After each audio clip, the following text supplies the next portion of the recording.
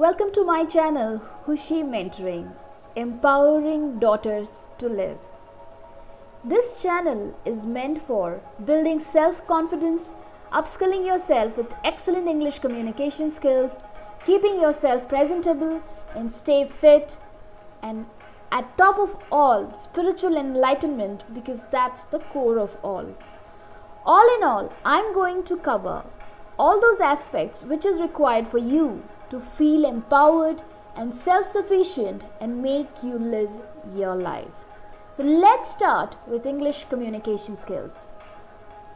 See, when you think of speaking English fluently, you might be thinking that is only a dream and it's not going to come true.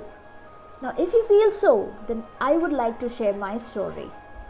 When I started my career back in 2002, immediately after graduation from Rourkela, Odisha, I went to Hyderabad with a dream that I want to be independent.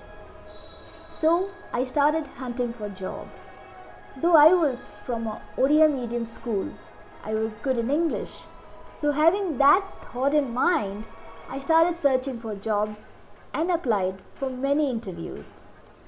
However, to my surprise, I had to encounter such big shots being in those top positions in one of the biggest MNCs who were never hesitant even a bit to tell me upfront on my face that I can never get a job with such a Odia speaking accent. Whereas they could have guided me, how can I make myself better? But on the contrary, they were so demotivating and discouraging. At that point of time, I was living with my elder sister who used to bear all my expenses, and on top of it, she also had other family commitments.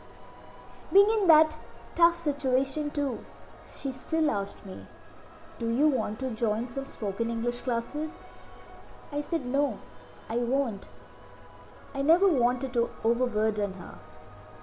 Apart from all that, the most important factor was the fact that those who are the trainers, at some point in time, they might have been in my position, in my situation.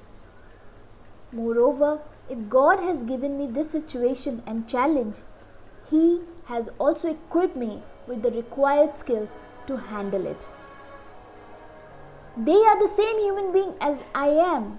They have the same eyes, nose, mouth, ears and the mind like me. So what's the difference? If they could do it, why not me? So I made up my mind and made God, the true friend and well-wisher of all, as my guide. And I started my journey. After that, my focus was to neutralize my accent and build confidence. So I started to pursue a couple of activities. I used to read newspaper from the first page through the last page loudly. It was not easy though. It was really tough to keep reading at the top of your voice for a couple of hours together.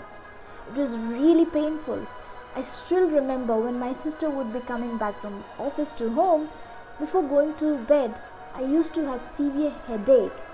And that was because of rigorous exercise of throat, tongue and lower jaw part.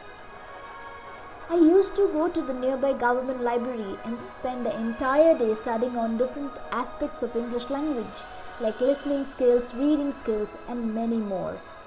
I used to spend so long hours that was used to be surprising for many present in the library, and went to that extent that one day one student came running after me and asked me, "Are you preparing for IAS?" Like that, many hurdles I had to go through. However, no hindrances could stop me. Finally, in December 2003, I joined HSBC, my dream job. So from the above story, you could understand what was the key factor. It was the strong willpower and determination. And if you have these, then God would come down to fulfill all your desires. If you feel you're lacking in English fluency, remember, You don't need any background, just your strong willpower to work hard day and night and determination to achieve your goal. That is more than enough to get you success. Thank you so much for listening. Catch you soon.